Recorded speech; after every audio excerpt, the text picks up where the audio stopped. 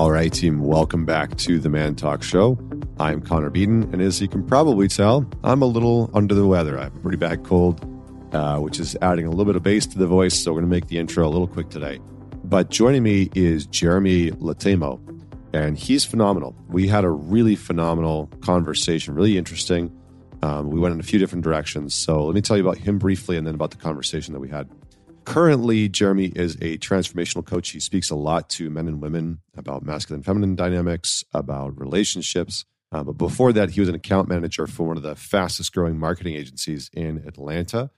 And he also opened up and owned his own agency and had the opportunity to work with and collaborate with amazing brands, artists, entrepreneurs, and art galleries.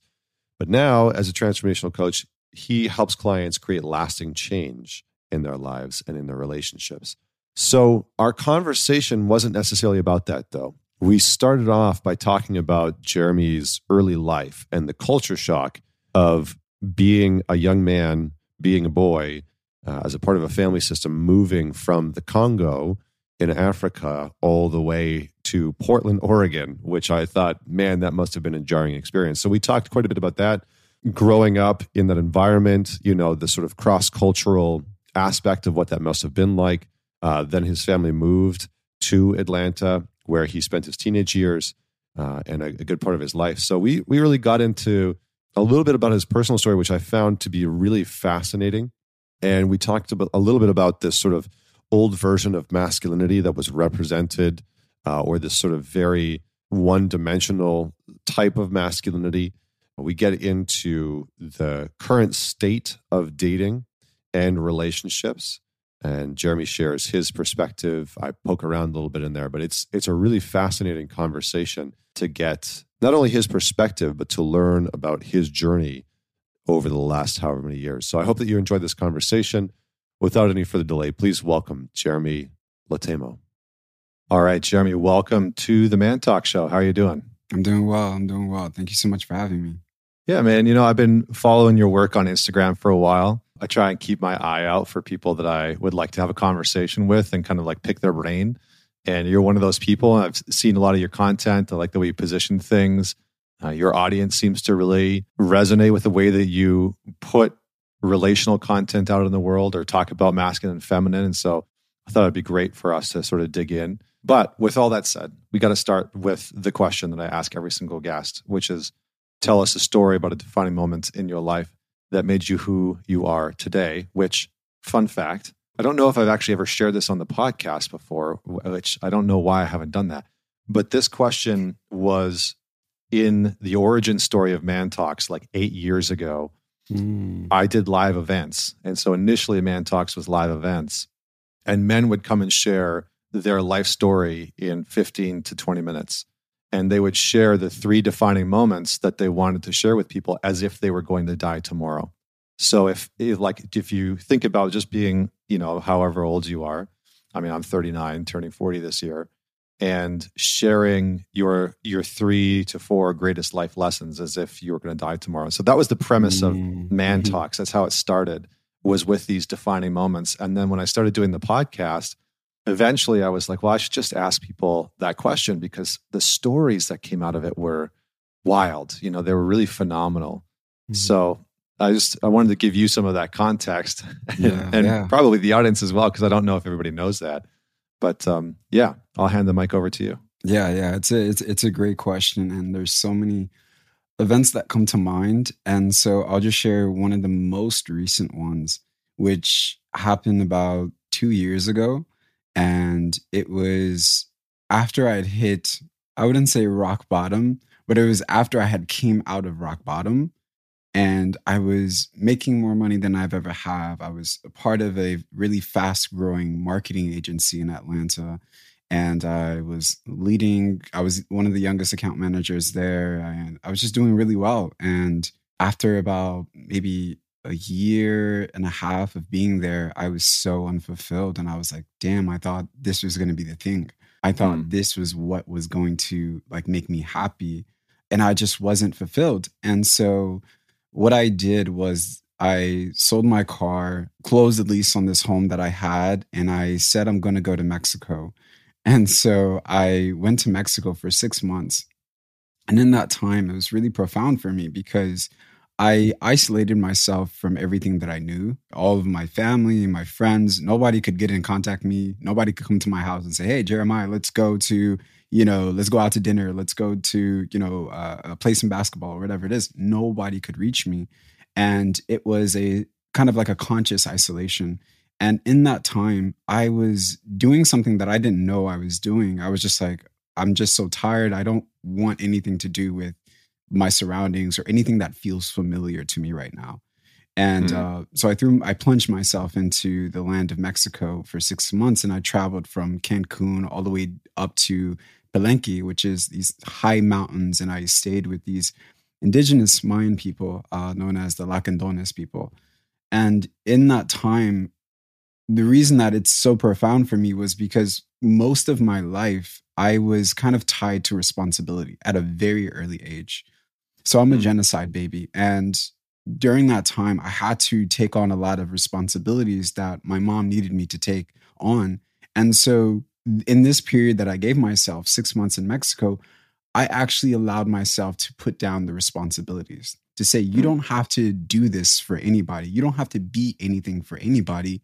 You can just be yourself and go wherever you want. For this, and I didn't know I was going to be there for 6 months. I just gave myself like, you're just going to go to Mexico, and it was a one-way ticket. So there was no return flight. I was just like, you're just do you, like, just be yourself. You don't have to be tied to what people need from you or what people expect from you. And in that time, it was the first moment that I had ever felt that I had a choice of whether to take on this responsibility or whether to not take it on. And in that, I found that I wanted to now take on those responsibilities, that I felt a sense of, it was the first time I've ever felt that I had a choice in the matter. And that actually catapulted me into all of the work that I'm doing now, was giving myself, and I didn't know I was giving it to myself or life was giving it to me. But in that time, I was finally able to like put the burdens down, put the demands down, and just breathe for 6 months and just allow myself to just exist and discover what that felt like for me. And so it felt like I was unplugging but I didn't know I was going to plug back in at a very deep level. So, and that catapulted me into the work I'm doing today. Nice, man. Well, I was going to ask what got you into the work that you did today, but you've kind of answered that question. And a couple of things stood out to me there. One is just the usage of solitude in a generative fashion, rather than, oh, I'm going to go and isolate myself because I don't know what else to do, or I'm going to go and remove myself. I like the way you framed it. It's like, I'm going to go and choose solitude to actually unburden myself from the responsibilities I've been carrying for a long time. And I think that resonates with men a lot. I think that men, we often pride, and I mean, I'll just speak for myself. I like carrying responsibilities. I actually enjoy that. I like being responsible for things, for people, not responsible for them in the sense that I'm responsible for how they behave. But, I like being a business owner as an example. Like, I employ a number of people. I like the responsibility of knowing that their livelihood is part of my responsibility. Like, there's something that I really enjoy about that. And I think that's the case for many men. But I also think that those things can become the weight that is dragging us down, especially because I work with a lot of guys who are carrying responsibilities that they don't want, or that they don't need, or that don't bring their soul alive or light their heart up, like they're carrying responsibility that the world or society or their family has said, you need to go and carry this, and so they're like, oh, okay, well, I guess in order for me to fit in order for me to be a man of value, in order for me to contribute, I need to pick up this responsibility. So I'm curious to get your thoughts on what role do you think responsibility plays in the average man's life? And maybe if you can say a little bit more about the role that responsibility has played in your life, because it sounds like it's a pretty integral part of you. Yeah. I love what you shared, kind of the aspect of it that allows us to kind of maximize our potential, and how that can be a double-edged sword, right? And it's like, at the same time, we're maximizing our potential, and at the same time, these are the same things that kind of weigh us down, that feel heavy, that end up leading us to isolate ourselves from the world, and in a more like disconnected from the world in a way. And Mm-hmm. so for me, responsibility has been important in my life because it's been an indication of my own maturity. And so at that time of my life, when I was able to kind of put down these responsibilities for a moment that were imposed upon me by my family, by society, by my group of friends, when I was able to put down those responsibilities that were imposed upon me, I was able to take on the responsibilities that felt genuine and authentic for me. Like, oh, I love showing up for my family in this way. I Mm. have, 6 siblings and I love them deeply, but there was a lot of responsibility that I took on that was imposed by my parents' expectations. And then from just that break of just, okay, this is okay to relax this and put this down for a bit, I was able to recognize what was authentic for me in terms of responsibility. And so, and then that's when I realized I wasn't coming from that place where it's like, I'm not running away from responsibility and getting into that space Mm. to where how much of this do I want to take on? How much of this do I have the capacity to take on? So I think for men, it's important to develop that quality of like, I want to be here for my family. I want to be here for my tribe. I want to be here for my nation, my city, whatever it is for you, because it's an integral part of, I think, masculinity. Because, Mm-hmm. like I said earlier, it maximizes our potential because in that responsibility, we're also being in service to something greater than ourselves, something greater than our egos, something greater than our own selfish desires, right? Mm-hmm. My desire to be seen as, a great man. Like my responsibility to my tribe invites me to go beyond that, right? Mm-hmm. Beyond that kind of relationship with myself to form something a bit more deeper. So I think responsibility, and that's the beauty of it. It has its own shadow, like we talked about, but it has a really, really tremendous. It's a tremendous catalyst to growth and maturity. And men that shy away from responsibility, if it's emotional responsibility, if it's responsibility to their families, to their child, to their career, to their job, to their purpose and their gifts, you can see kind of like that boyhood psychology that's still there where it's, afraid of shame or afraid of being guilty or afraid of, failing others. And I think that's the beauty about responsibility is that we get to confront those parts of ourselves that are afraid of failing other people. Which for Mm. me, that's really what it came down to. I didn't want to fail my family. I didn't want to fail my partner. I didn't want to fail my community. And in that responsibility, I can even form a new relationship with failure as well. Yeah, I like this notion of, I think I've said it before on the show, but my sort of definition of health is our ability to choose. The more that we have the capacity for Wow. choice to choose the responsibility that we want to take on, the healthier, I guess we could use that word, our lives naturally become, right? Because there's a kind of dis-ease and disease that starts to take over when we're carrying responsibilities that we really have or feel like we have no choice over or haven't chosen. There's one thing I want to go back to. I wrote it down and I want to circle back on it and if you're cool with it. But you said I'm a genocide baby. And I'm wondering if you can you give us some context for it? Yeah. For sure. So I was born in 94 and I was born in Africa, in Congo. And the reason that event or that year is really important is because my mom is Rwandese. And so in 94 was the Rwandan genocide. So that's when it actually started and began. And there's a whole film made about it. There's a lot of documentaries about it. But during that time, it was very traumatic for my mother because, you have two brother tribes and clans essentially at war with each other.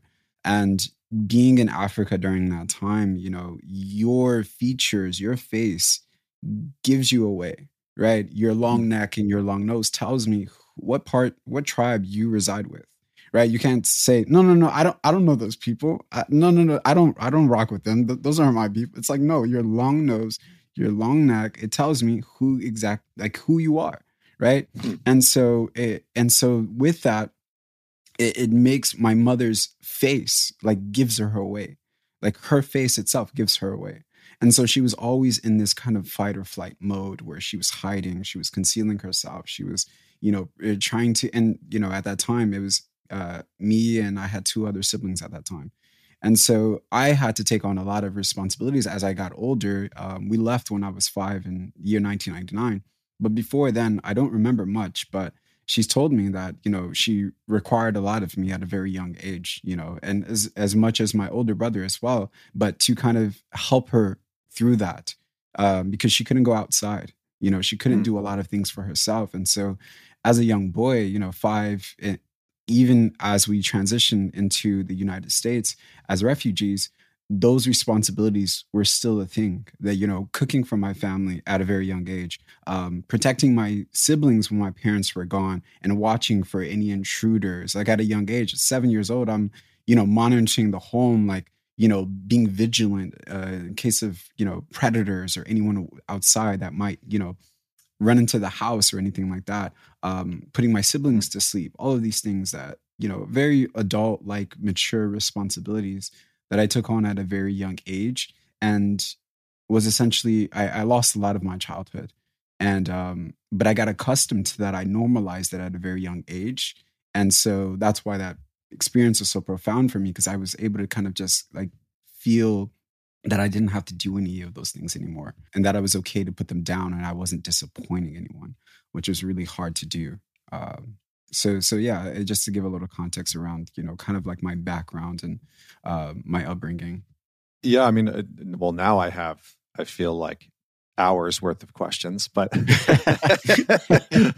so there's that, because I think one of the things that we talked about before getting the call is just like the wildly different experiences that I think we maybe have had in our lives. I grew up in northern Alberta, which is like, we went home for Christmas and it was minus 35, and wow. So it's just absolutely frigid cold, and it's one of the coldest places on earth sometimes. And the stuff that you're describing just doesn't happen there, And so the context that, I just don't have context for it. It's just so far removed. Mm-hmm.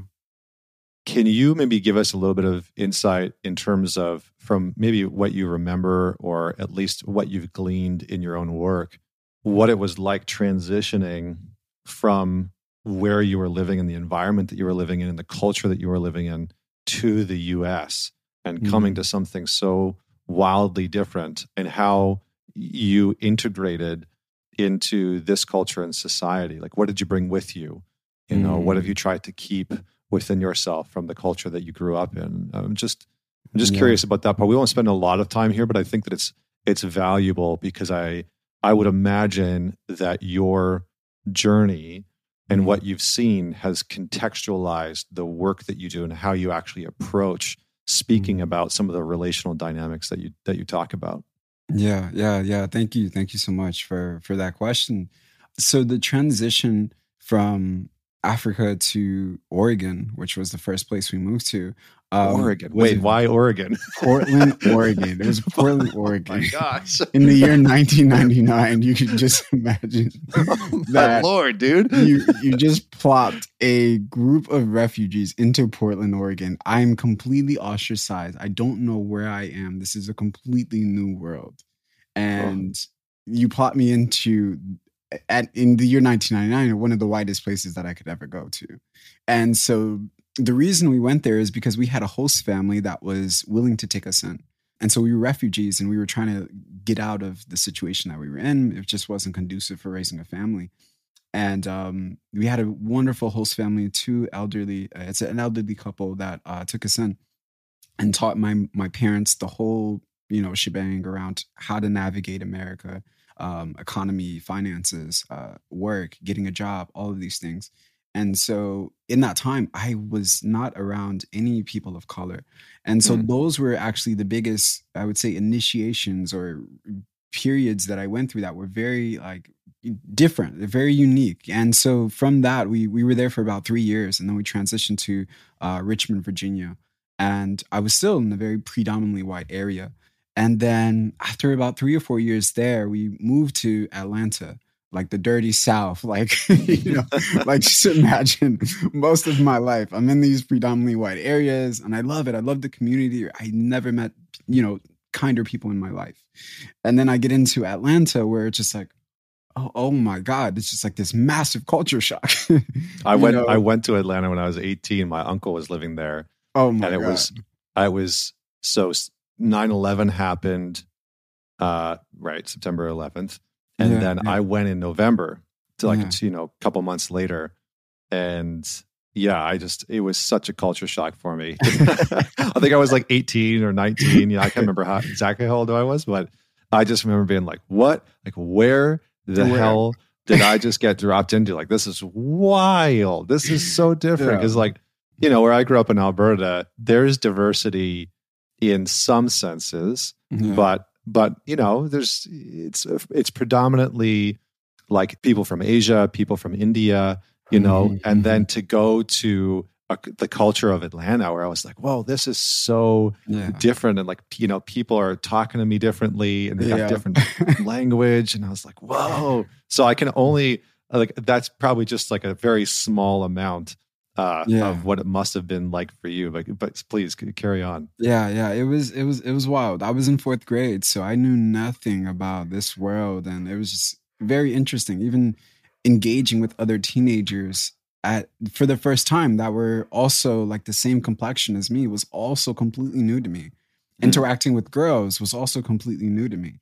And so those were some of the biggest moments that were very like, it took a while to kind of grasp and understand and kind of ground myself into. But, coming back to your question, some of the biggest things that kind of influence my work now is that piece there where I was around these different cultures and I was immersed in them. Like this wasn't, an inside scoop into what these cultures feel like or engaging with them. I was immersed in it at a very young age, and I was able to kind of relate to different people on different scales. And for me, the reason that shifted my work was because through that time, I was constantly shapeshifting. Like I was just constantly adapting to my surroundings, but never connecting to what was authentic for me. Because as a young boy, I didn't want to be ostracized. I didn't want to be isolated. I wanted to belong. And so what I did in order to belong was to kind of morph myself into whatever was popular, whatever what was cool, into whatever would gain me respect. And so from each of these different places that I lived, once I got to Atlanta, that mode even heightened because I was like, whoa, I have a chance at belonging. I have a chance at feeling connection and creating community. So I just morphed myself into anything that I felt would allow me to like not be ostracized from my own people, my own community.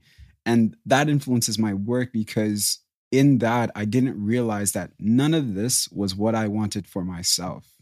I didn't realize that till at the end of high school when I asked myself like a big question, because I had moved again. I moved a lot while I was in Atlanta, but I had transitioned again on my senior year to another school. And I was just so sick of adapting, shape-shifting. Like, oh my God, now I have to pretend to be another guy at this new school and figure out who's the cool guy and how can I embody that energy. And I got so exhausted, like the skin suit, the tight suit that I had been wearing, I exhausted it. And so I realized like I didn't want to do this anymore. And that kind of actually started to turn a certain wheel and started to ask a lot of different questions and kind of brought me into my own spiritual awakening. Well, again, like I said, I'm mindful of how much time we have because now I feel like I've opened up a can of worms where, we could have like a 2-hour conversation. The first part is just about, that piece. But I do want to ask a follow-up question and then I kind of want to get into some of your perspectives on men and masculinity because I feel like you have such a unique vantage point, coming from a different country, entering into the United States, being in a predominantly white area, moving to a place that's much different in terms of cultural diversity and kind of getting to see men in different walks of life in different parts of the country. Yeah. And so I'm curious about that. But what would you say was the most sort of challenging and surprising aspect of being in a place like Portland, Oregon, and then being in a place like Atlanta, Georgia? Like what was the most challenging aspect? Like did you experience feeling ostracized in either of those cultures? Did you experience feeling welcomed in one of those cultures or the other? Were the people really that different? Because I think one of the things, as a Canadian who has moved to America, the conversation about racism is just so prominent. And I just didn't grow up in this country. And so I'm always taking the standpoint of just asking questions to be like, how prominent is it? And how do people experience it? And and what does it look like for you? And, are people really that uninviting? Because I've, up in New York, and for the most part, people are pretty welcoming. They can be assholes sometimes for sure because they're New Yorkers, right? It's just like, and then Jersey, my wife's from Jersey. And so I've got the Jersey Shore side of things, which is that's a very different culture. But I'm curious to get your perspective of like, what was the big challenge? What was surprising for you? Where were people really welcoming, and just kind of give some context for that. I think that might be helpful. Yeah. Really, what was most surprising for me was when I was in Portland, when I was in Richmond, I felt more welcomed. I actually felt more at home than I did once I got to Atlanta. I had to create my home in Atlanta, like a sense of community. I had to create it. It wasn't like present already. It wasn't something that I could actually feel and connect to in the environment. Like in Portland and Virginia, it was already there. This welcoming energy, this level of kindness, this level of acceptance, it was exuding off of the people that I was interacting with. We had my parents are Christians, and so we had this community that they were connecting with, and I was a part of while I was staying in Virginia and in Portland. And the level of kindness that was and openness and welcoming, it was intense. I was like, what is going on? Like, why are they like this? Do they know us? Did we do something? Like, and so, to the point where things that my parents couldn't manage because they were working so much, the community just took on those responsibilities. I'm like, don't worry about it. We got it. We'll be there for you.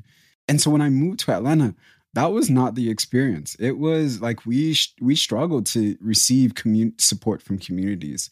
And there was a welcoming in terms of the church that we were a part of, right? Because we're all kind of brothers and sisters in Christ and things like that. But outside of that, I didn't feel that level of welcoming, that openness from the community, not even the church community, and definitely not the kids I started to interact with at school. I was being made fun of like immediately. And I was like, whoa, what is going on? For what? This is the thing in Atlanta, like, especially even people of color, we kind of judge people based on what they're wearing. And so at a young age, I used to wear hiking boots. My mom used to dress me. She used to put me in loafers. Oh, you were Oregon style. That Oregon just followed you. Portland followed you to Atlanta. I see. It was like the worst setup ever. Yeah. And it was so traumatic. Like my mom just set me up for failure. I was just like, oh my God, the haircuts, everything was bad. But in Portland or Virginia, I didn't have any kind of concern around being made fun of at all. But the moment I got into Atlanta, I was like walking around with 4-stripe Adidas shoes and being like roasted, baked. Like everyone's letting me know, like, yo, those shoes are not cool, bro. Like, and I was like, and it's a huge adjustment to try to find out, like, why is my attire isolating me from the people around me? Like, how is that happening? And so that was the biggest challenge, was to kind of realize that this is something people value. Like what you wear tells them about who you are and whether they would like to connect with you. That was a completely different shift and something that I've never really kind of accepted as a value of my own. But I did adapt to it and maybe even internalize it to some extent. But that was probably the most challenging thing to kind of come to, as like people judge you and determine whether they want to be your friend based on what you wear and how you speak, which was something I didn't experience in Portland or Virginia. Yeah, it's interesting, man. I'm always curious about people's stories. I think I always have been, and just the lives that they've lived. Because the more, this is not even know what episode number it is. And I've been fortunate enough to talk to a lot of really phenomenal people with really interesting backgrounds and lives. And even just in my own work, working with people from all over the world, the more that I talk to people, the more that I feel like I have a depth of understanding or grounding in just the humanness. It's very easy for us to lose sight in our hyperpolarized time of the dense story that is somebody's lives that we're often just completely lacking. Somebody cuts us off in traffic or acts like an asshole at the coffee shop or, at the grocery store. And we are just missing the the entirety of their lives, that would help us to give an ounce of compassion.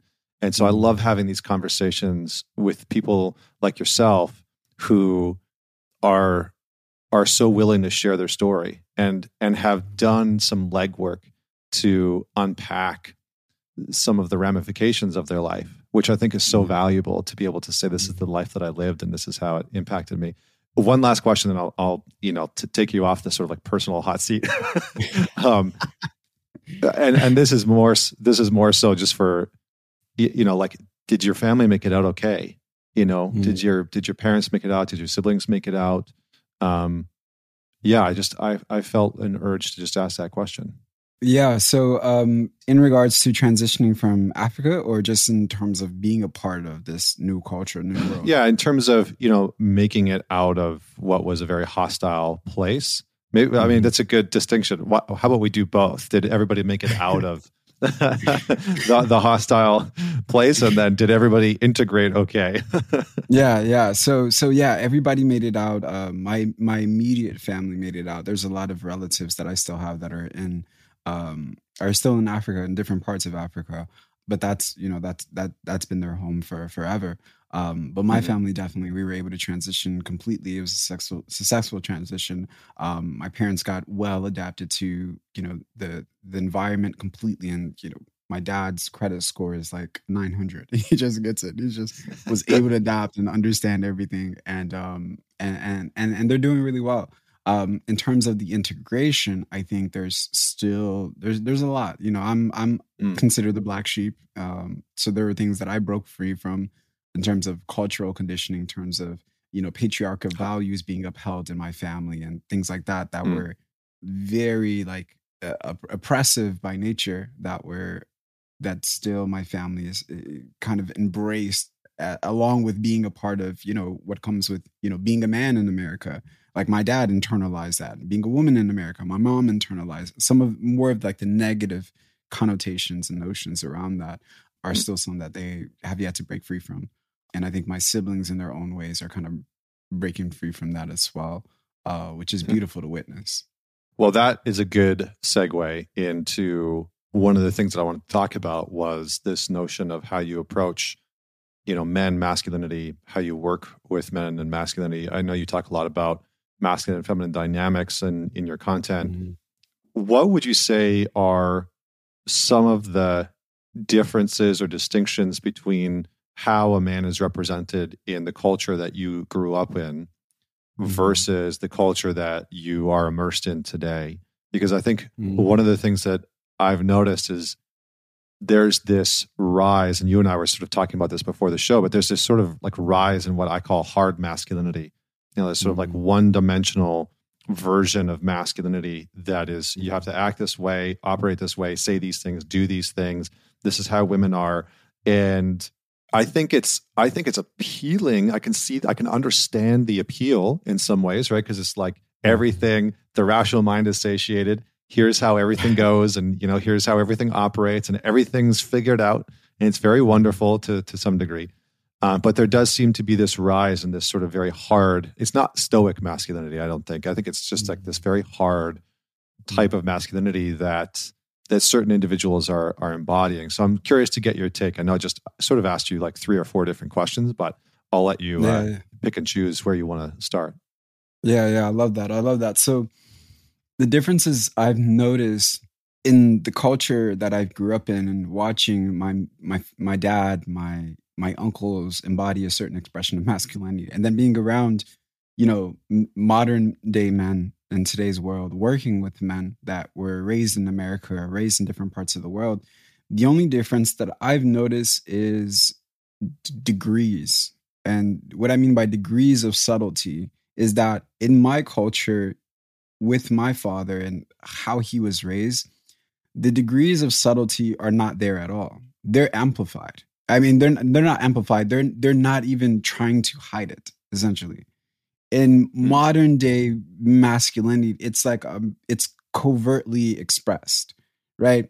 And so in my culture, like they'll let you know, this woman that I just married is now my property, right? And so therefore, like I've been a part of weddings where there's a celebration of a wedding, but the man comes to the father and gives him, thousands of dollars, letting him know that thank you for allowing your daughter to now essentially be my property.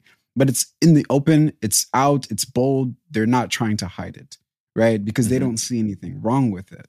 And if I was to go to Africa today, I'm pretty sure that's at its height, at a very heightened scale. And so that's why, some of the issues that men face today and women face today are in a way very, very small compared to some of the things that people in, Syria or Saudi Arabia or Yemen and all these other countries face, because the level of oppressive masculinity, I'm not trying to hide it. This is what I believe and this is what I know to be true. And you either follow that or, there's death or there's whatever it is. So that's what I was a part of. My father's word was law. He wasn't trying to pretend like he cared about what we said. He said, I don't care what you say. And so there's this boldness around his oppression and his dominance, and he embraced it fully, to the most unhealthy extent. And there was no self-reflection of maybe none at all.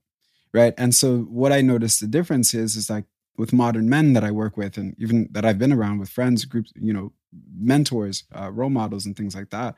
There's a subtlety to it, right? It's kind of masked under different guise, right? And that could be, I'm spiritual, right? So let's do this cacao ceremony or whatever. And there's a level of oppression or manipulation happening there, but it's very covert, right? And with the culture that I grew up in, it's very overt. There's nobody's trying to hide it, right?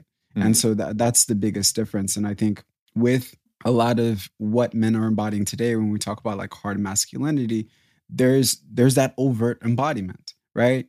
And it has a lot to do with what I see as more of it's an emotional bypassing, right? It's bypassing and avoidance at the extreme level, where I'm ignoring all of what I'm feeling. I'm ignoring my vulnerabilities. I'm ignoring my sensitivities. I'm ignoring my feelings and emotions, all of this, I'm ignoring it to the highest extent. And that's how I show up in this rigid, hard embodiment of what I think is masculinity. And it's very performative. We can see it's performative empowerment. Men are trying to feel empowered by embodying this, but it's performative because you have to keep it going. You have to remind yourself that you're not invulnerable. You have to remind yourself that your feelings are something that you have to suppress and tuck away and avoid, ever noticing or acknowledging. So it's definitely performative. And so those are the two differences that I've noticed. I'm curious. This is something that I've grappled with over the years when I hear the terms of the patriarchy or toxic masculinity, which I have been very vocal on this show. I don't side with that terminology at all. I don't think that it is helpful. I don't think that it actually supports a conversation for men's development. I think for the most part, it's shaming, and not only is it shaming, but we would just never advocate for that in any spiritual context or any psychological modality. We would never say oh, your anxiety is toxic, your depression is toxic. It's well, how do you work with something that's toxic, right? That's just a sort of oxymoron when it comes to being able to integrate aspects of who we are. So with all that said, I think one of the things that I've tried to grapple with over the years is this hard masculinity that we're talking about, this sort of one-dimensional version of being a man, sort of suppressing emotions, etc. Is that actually about masculinity and being a man, or is that something that has a more religious connection? Because for me, one of the things that I've noticed is that a lot of the men that want to embody this type of what it means to be a man are following a religious doctrine. Almost always. They're almost always following a religious doctrine. And so I almost feel sometimes like it's a bit of a misplacement and a misjudgment on society's part of saying, well, masculinity needs to change, or the definition of healthy masculinity needs to change, or the patriarchy, et cetera.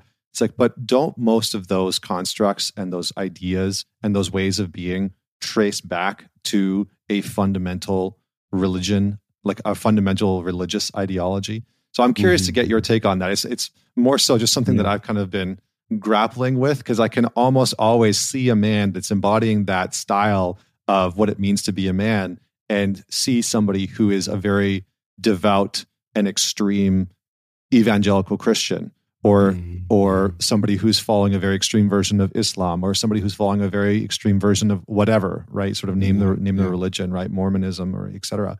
So I'm curious to get your take on, do you think that religion plays a part in the very extreme gender roles that we're talking about culturally? And if so, how do we go about necessarily do anything about that? And maybe that's not even a question that we should answer right now. Maybe we'll stick with the first part.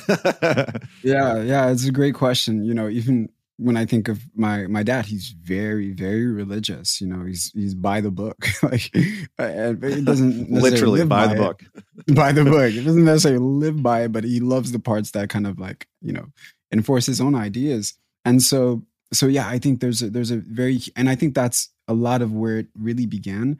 Because when you think about patriarchy in the sense of, overthrowing the matriarchy around 4500 BC, there was an embrace of the dominator model that men kind of essentially took on.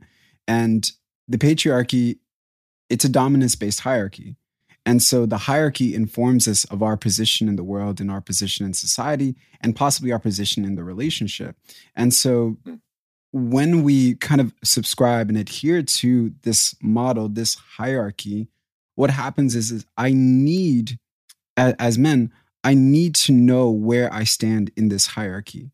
And so other people inform me of that.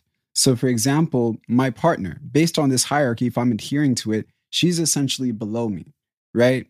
And if I am a person of color, there are other people below me, right? And so they inform my status, they inform my value, and they inform my worth. So the dominator model allows me to kind of be more inclined to always winning, like trying to remain on top. And that's what you can kind of see within this embodiment is, how can we remain on top? Because if I'm not on top, then that means somebody else is above me, right? And that, I notice for men, it's kind of hard to embrace this aspect of maybe somebody else being better than us, maybe somebody else being more masculine than us, or whatever it is. But in the religious aspect of it is kind of coming back to how religion has essentially used these teachings. And I don't think they're in their essence or how they were before. But I think when we entered into this dominator model, they were kind of used as a form of oppression, but as a form of kind of solidifying men and our status on that hierarchy. So it became a means as or a tool to kind of validate, encourage, and kind of inform others of our status, right? When we think of your story of Adam and Eve and how that played out, and how we've been using, let's say, women as scapegoats to our own shadow, the responsibility to our own shadow. We've been using women, we've been using the feminine as a scapegoat to that for thousands and thousands of years, right? And so that places us in a different position than women or the unmasculine, right? And so a lot of men adhere to that and they subscribe to it, and now they become agents of it, right? And enforce it in their marriage, enforce it in society, enforce it once they get in positions of power, right? What I feel is it's a transparent admission of our own insecurity. Because if I don't feel that I'm on top of you, that means I feel less than myself, or I feel less than a man. Then what does that say about how I really feel about myself? What does that say about my inner landscape and what's going on inside of me? Why do I need to subjugate others in order to feel powerful? That's not really power.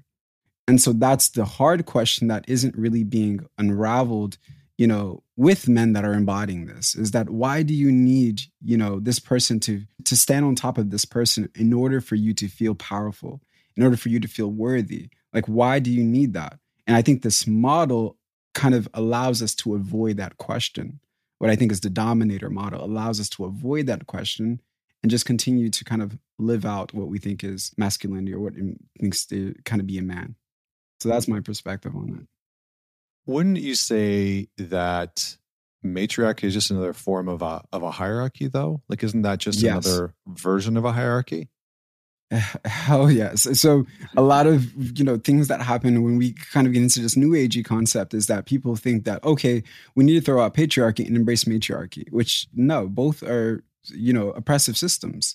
And so in a world where we want relationships require two equals, like two equals come together. In a matriarchy, there's somebody that appears to be higher or more powerful than another group. And it's the same with the matriarchy. They're both shadows of the feminine and masculine. Patriarchy is a very deep, expressed, very exacerbated expression of the masculine shadow. And the matriarchy is the same thing. For me, we don't need either. We need partnership. And partnership is equality, right? Two whole beings coming together to create something, to build something. So I think what we're stepping into is neither patriarchy or matriarchy, but what does partnership look like when I respect your uniqueness, I respect your powers, I respect your gifts as a man, as a woman. And how does that look like when we come together to build a relationship, to build a community, to build a tribe, or to build laws? Yeah, I think what's interesting for me, and I don't know if this, I don't even know where this fits into this conversation, but I remember I had a gentleman on the show named Stephen Jenkinson, and I've had him on a couple of times. A very wise man, very interesting character.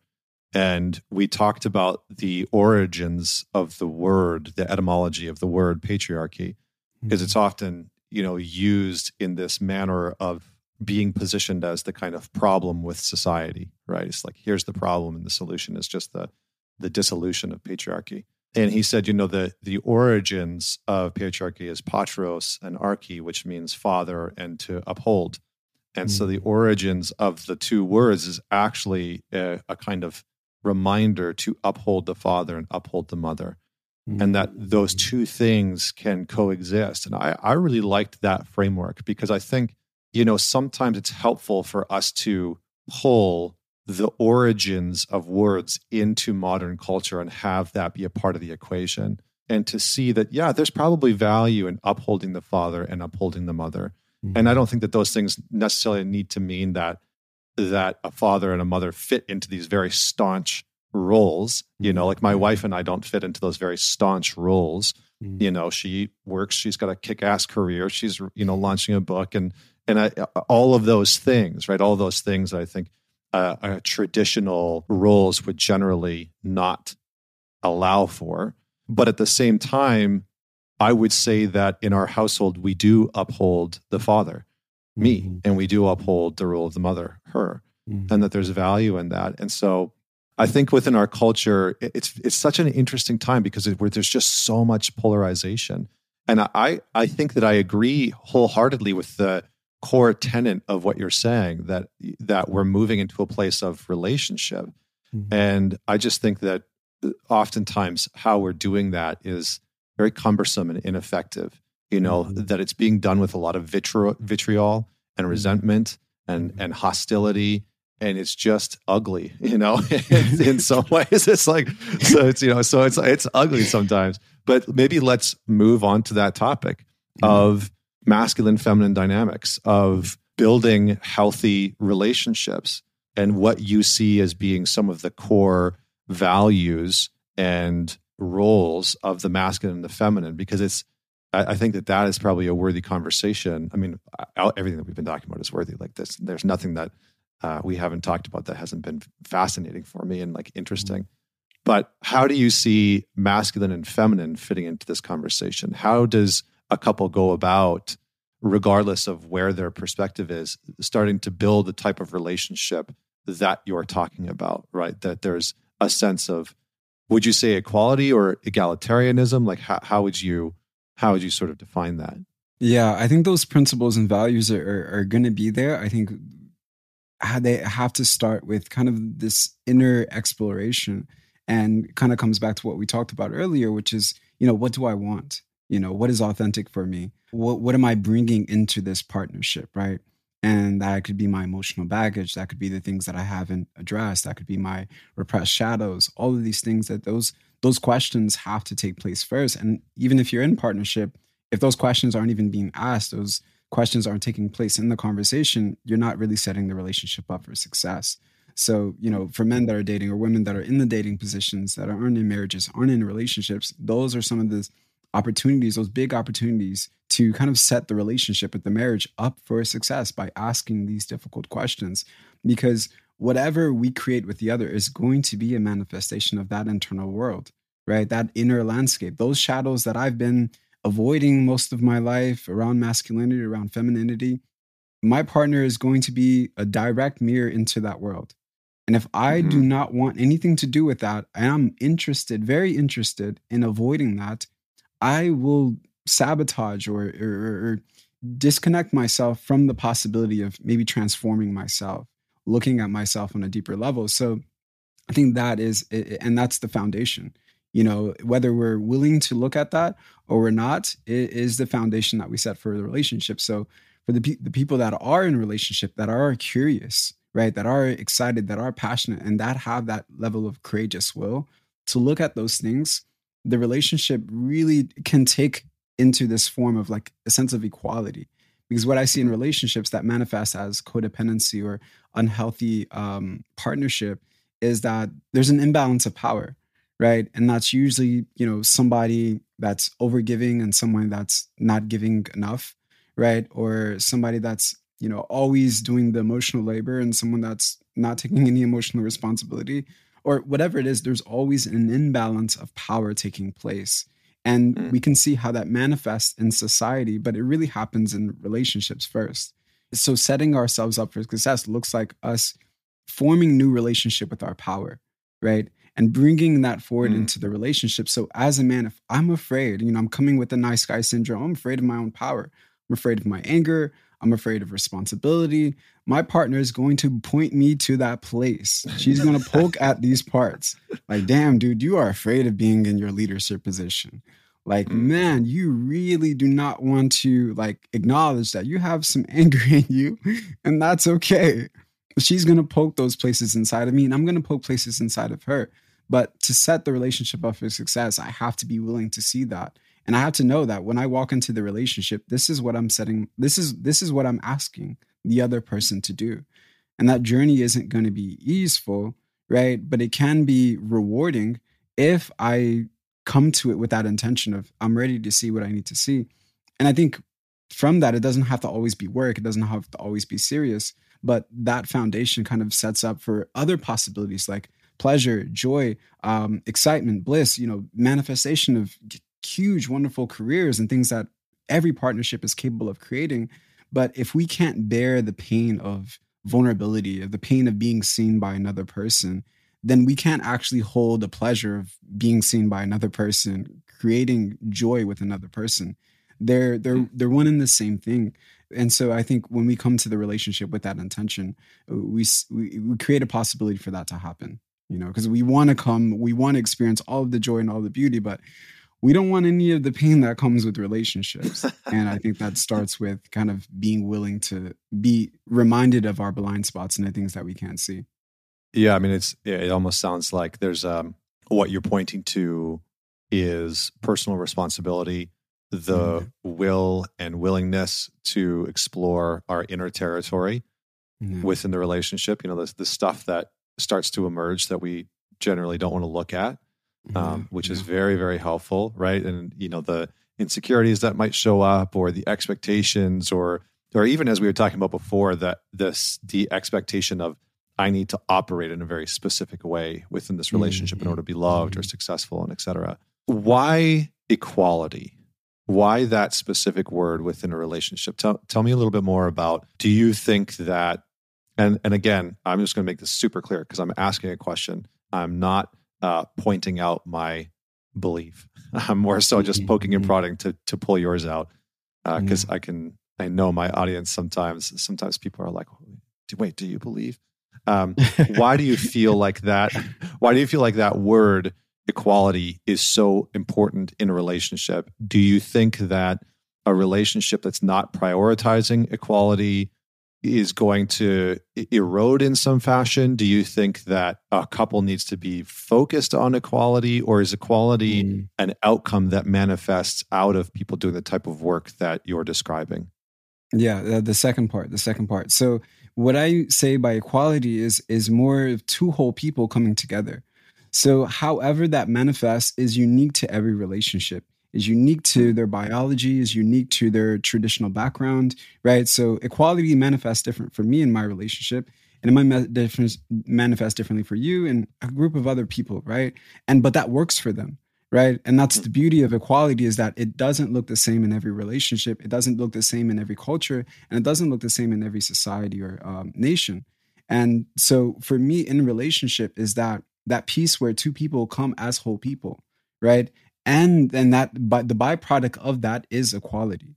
And so coming as a whole person means that in the relationship, or if I had the privilege of doing this before the relationship, is that I learned what it means to belong to myself again. Is what I learned what it means to connect to my inherent wholeness. And that doesn't mean I feel, completed. I don't need another person. It just means that I come back to the place inside of myself that is essentially never apart from me, right? That's never disconnected from the world. It's entirely, I can see the unity in every aspect of myself, right? I know my worth. I can connect to the part of me that is courageous again. I can connect to my authenticity. It doesn't mean I know what that looks like externalized, but I can just connect to a certain extent and sensitize myself back to the part of me that, okay, wow, like I'm a whole being, I'm a whole individual. And the relationships that I create with other people are a cherry on top. They're not the whole sundae. They're a cherry on top of to what I feel brimming and connected to inside of myself. And so creating from relationships from that place creates a possibility of what I'm mentioning as equality.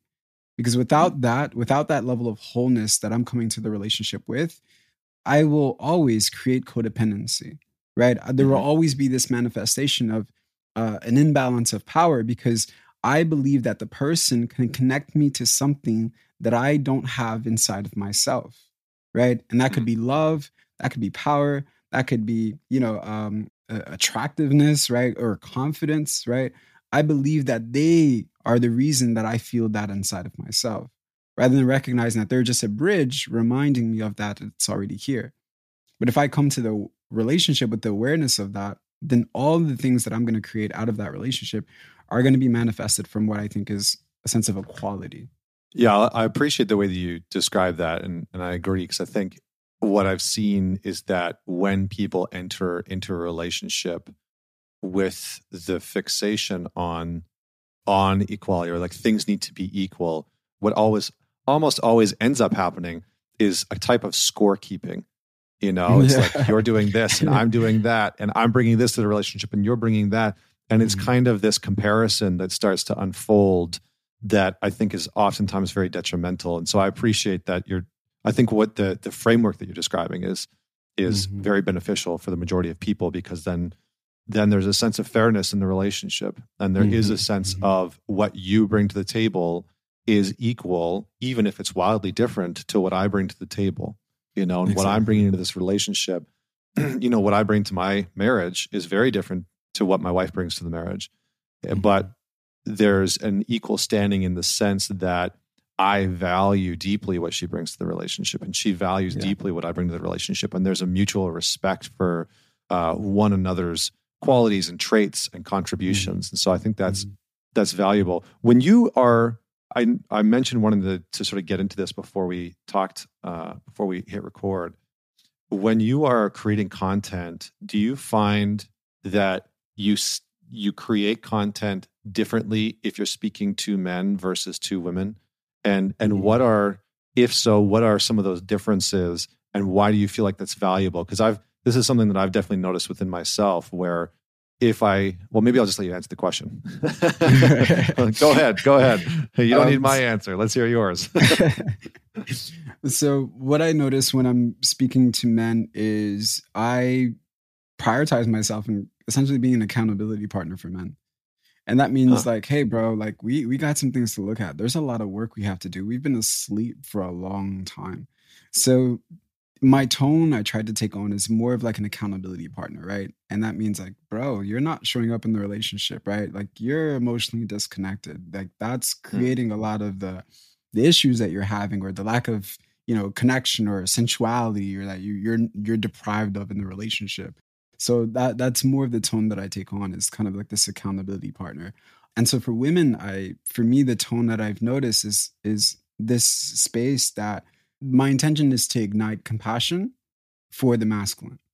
And that's the only thing that I feel I'm maybe even capable of doing. When I speak to women, or if I have a post that's directed to women, I have to detach from the fact that I cannot actually speak to women because I'm not a woman. I don't know their direct experience, but I know the man's experience. And therefore, if anything that I share can ignite some sense of compassion, because I think, when women get very intimate with their issues, their maybe their even resentment and kind of exhaustion with the way men are showing up today, what they find themselves disconnected to very immediately is the compassion that they can extend towards men's issues, the struggles that men have, the responsibility that men have to take on and bear, and the weight of that, and how we haven't had much support in embodying the things that we want to, in becoming the men that we want to be. We haven't had much support. We haven't had role models.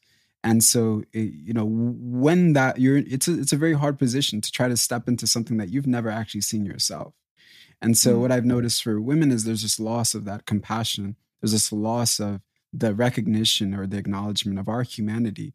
And so what I noticed for my message around women is, how can I curate a message that kind of ignites that level of compassion, or ignites that acknowledging of their partner's humanity? Like, oh shit, he's also in the same thing, like in the same system that I feel oppressed by. And how is that impacting him?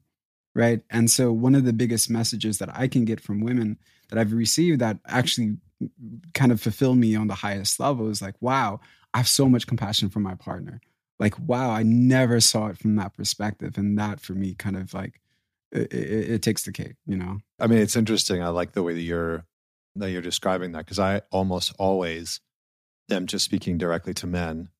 And I find that women enjoy listening to my shows, listening to these types of conversations, reading my content, et cetera, right? Reading my book, et cetera, because it's almost like being a fly on the wall in behind the curtains of a man's conversation, right? And I find that a lot of women tune into that and write me and DM me because they're like, I love your conversations. I'm learning so much about men. And I honestly, that wasn't my intention when I started Man Talks, but it's become this beautiful byproduct where I think it's bridging the gap in a lot of ways. I'm curious about one last piece, which is this notion of men stepping into the work, whether that's going to therapy, hiring a coach, seeing a psychologist, joining a men's group, et cetera, et cetera. Well, what are some of the constraints that you see modern men facing within stepping into that work? And then secondly, do you feel that maybe like Black men or within Black culture, there are different constraints? Because I know the constraints that I experienced growing up within Alberta culture, which I think I told you before, was like Texas and Canada, right? So you just picture, inviting a guy in Texas to go to therapy. But what are some of those constraints, and do you think that they differ for men within the Black community? Yeah, for sure. I'll start with the piece around the men in the Black community. So there's definitely a stigma in the Black community around mental health, right? It's not really, it's growing in a sense of we prioritize that on a larger scale now. But there's definitely a stigma around men, and I'll just speak to my experience just as even a little boy in 4th or 5th grade, Black men even being seen as smart, intelligent, or answering questions or knowing things and having self-awareness was made fun of, right? Like me raising my hand and wanting to be active or participate in the classroom or whatever it is was made fun of. And as I got older, being able to speak eloquently, being able to articulate my words, right, was also made fun of. So this is just a small scale. Now you're talking about, hey, like you have trauma you need to look at. If this is still the space that we're communicating between each other as Black men and Black women, where it's like we're still kind of making fun of each other for articulating words or talking white, quote unquote, like that carries over when I'm addressing my trauma, when I'm ready to confront my shadows. And that's what it looks like when now, as a community, we don't prioritize mental health. We're not having big discussions around like, things that we've went through or things that we've experienced. And so part of kind of unraveling that is by normalizing, like going to therapy. And I think it's hard for Black men in general. I think Black people in general, because religion was always the substitute for therapy. So in certain situations that we've been in, as far as, slavery goes, all these things, religion was therapy, right? When you think of, a family on a plantation home experiencing this high level of oppression, their haven was not, let's talk about what's going on inside of our bodies. Their haven was, let's go to the church, let's pray, let's like confess how we're feeling, let's release this, and then go do it again tomorrow, right? And then face whatever we need to face tomorrow. And so religion was the substitute, right? And so there's a collective piece there. There's a generational piece there where we have to kind of adjust and shift the landscape to religion is a very important part. And it's a very integral part of who we are as a people. But therapy, mental health, confronting the things and addressing our own pain is a huge piece of that. And it's also shaping how we relate to religion as well. That's in a whole nother conversation. Yeah, but, that's a big one. Spirituality, all of it can be a form of bypassing, right? The human has a high capacity for avoiding pain. And you can bring me to a religion, you can bring me to a sanctuary, you can bring me to a guru, and I'll still avoid myself. And so that's a different discussion, but we have to start with kind of acknowledging that as a people, like we've gone through a lot. And I think the layers of oppression are so dense when you're systematically, oppressed. It feels so hard because what I'm trying to do first is just take care of my family. And that's already a layer in itself that might take me my whole life to acknowledge and to even be capable of as a Black man, right? But if I accomplish that, the next layer then will become, okay, like how do I feel about myself? How do I feel about what I've accomplished? And then the third layer from there might be, okay, let me self-reflect. What has my life been a part of? Like, what do I want? Right? But kind of those first, when you think about primal, essential, instinctual needs, those needs are very hard to come by. Safety, consistent income, all of those things are very hard to come by. So it's hard for me to move into this different tier of self-actualization, self-realization, self-reflection, and the expansion of my self-awareness. That's a higher tier. But these very grounded, basic, fundamental needs are very hard for me to get by because I'm oppressed systematically. Like on a systemic level, I'm oppressed. And I'm essentially, denied these things, right? And so there's so many hurdles that I have to kind of navigate and overcome in order to just meet these basic needs, meet these basic essential needs. So I think those are some of the things that men are facing, because I think when I ask myself, do I need to go to therapy? Like, is it time to look at the things that I've been avoiding? There are so many basic needs that I have already met before I could have asked myself that question. And I think, a lot of Black men and a lot of Black women just don't have that privilege. And it sucks. And I think it takes people that have had that privilege, like myself, to come into spaces, to come into communities and to offer that and to support that and to create spaces where that's something that we can start to even normalize, where we can even say, like, those basic needs can be met. And also you can prioritize this at the same time. Like, both can happen. And let's make sure you have communities. Let's make sure you have spaces where it feels like that's not an impossible task for you, Yeah. I mean, I think one of the aspects that really stood out to me was the notion of church and religion being not replacement, but the thing that is more normalized to go to first. I think I've seen that over the years from a number of people that have come to work with me. And I'm always sort of surprised.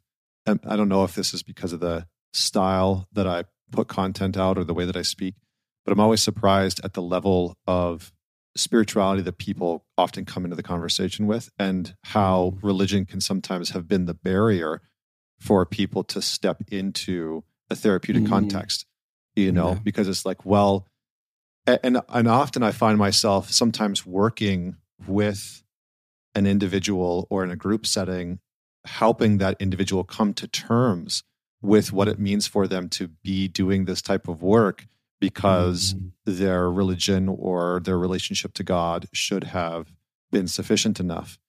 And it should have. And so there's kind of like this religious shame or the spiritual shame that exists in the cultural conversation where people are like, oh, but my relationship to God should have helped me figure this out, or my religion should have helped me figure this out. Like I shouldn't have to be even entering into this conversation to do this work. Yeah.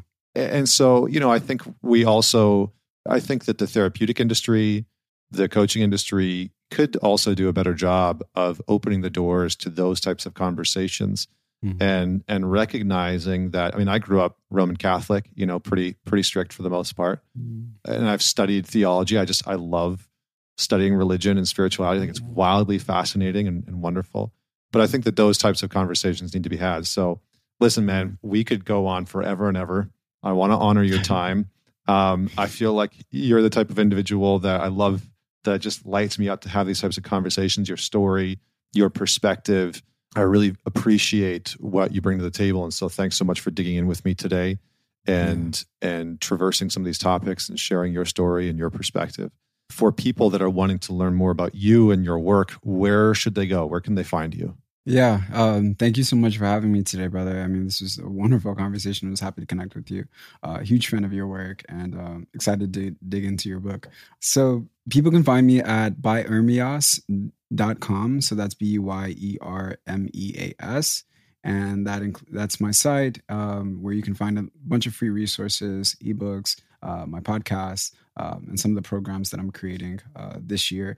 And also by Ermias on Instagram, on Twitter, on TikTok, where I share a lot of this content and a lot of what me and Connor talked about today. Awesome, my friend. Well, we'll have all the links for that in the show notes. If you enjoyed this conversation, as always, man it forward. Share it with somebody in your life that you know is going to enjoy it, man or woman.